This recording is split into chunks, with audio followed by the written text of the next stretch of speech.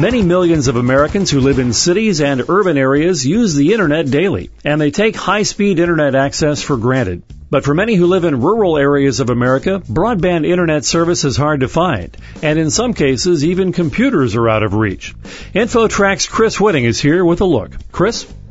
Thanks, Roy. Brian Depew is an assistant director for the Center of Rural Affairs, a nonprofit research group in Lyons, Nebraska, and he joins us to talk about this. Brian, how are you? I'm all right. Brian, let's start with the big picture if we can. What percentage of rural Americans have broadband internet access? According to a report by the Department of Commerce, 60% of households in rural America have access to broadband now. That's a growing number, and we're pleased with that trend. However, the 60% number also obscures two other important facts. One of those is speed, and the other is affordability. In rural communities, when we have access to broadband, the speed is often significantly slower than cities' broadband access, and it's also often less affordable. Now, some might say that high-speed internet access is not an essential service. After all, most places, I assume, have dial-up internet. What do you say to that? Dial-up is not an effective way to access the internet. It never really was, and it increasingly is not.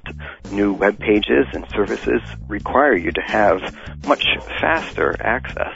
And as more government business and regular business moves online, is this lack of access to high-speed internet creating a nation of haves and have-nots?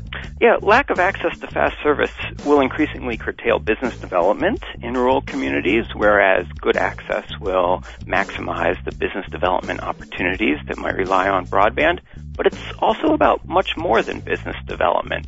It's about access to news and information, which are increasingly delivered and accessed online, and being able to interact with public institutions and with elected officials, and simply about a quality of life and equitable access for all Americans.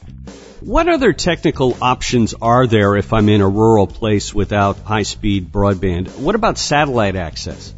Satellite access is an option for some people in very remote areas. It's expensive, it's not terribly reliable, and both the download and upload speeds are quite limited.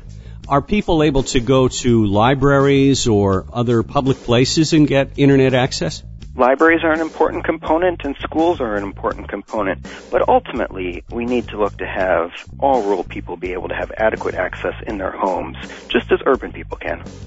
I guess this could be likened to the efforts to put electricity into many rural areas because that took many years and a great deal of money to accomplish. Is that right?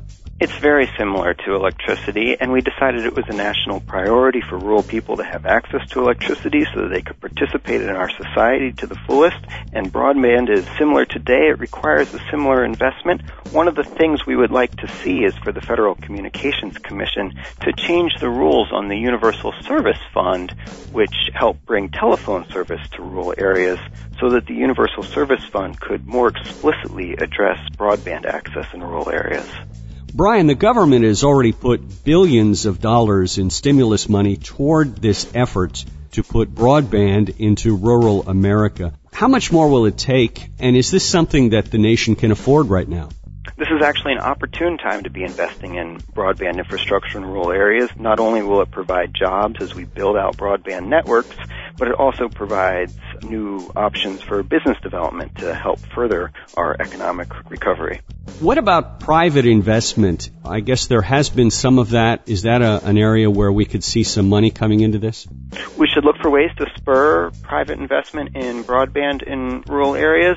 The fact is, though, that a lot of private telecommunication companies have taken a pass on putting service in more remote locations in the country.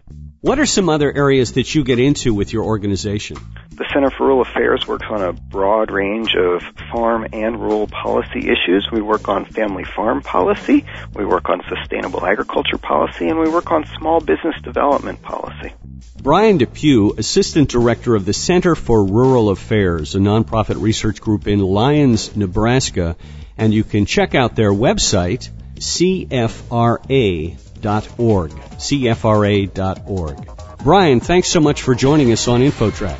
Thank you. I enjoyed it. And for InfoTrack, I'm Chris Whitting. And that wraps up this week's InfoTrack. Thanks for being here.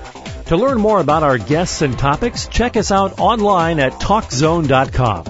Special thanks this week to InfoTrack's Taryn McCall and Chris Whitting. Our executive producer is Randy Meyer, and I'm Roy Mackey, inviting you to join us next week for another edition of InfoTrack.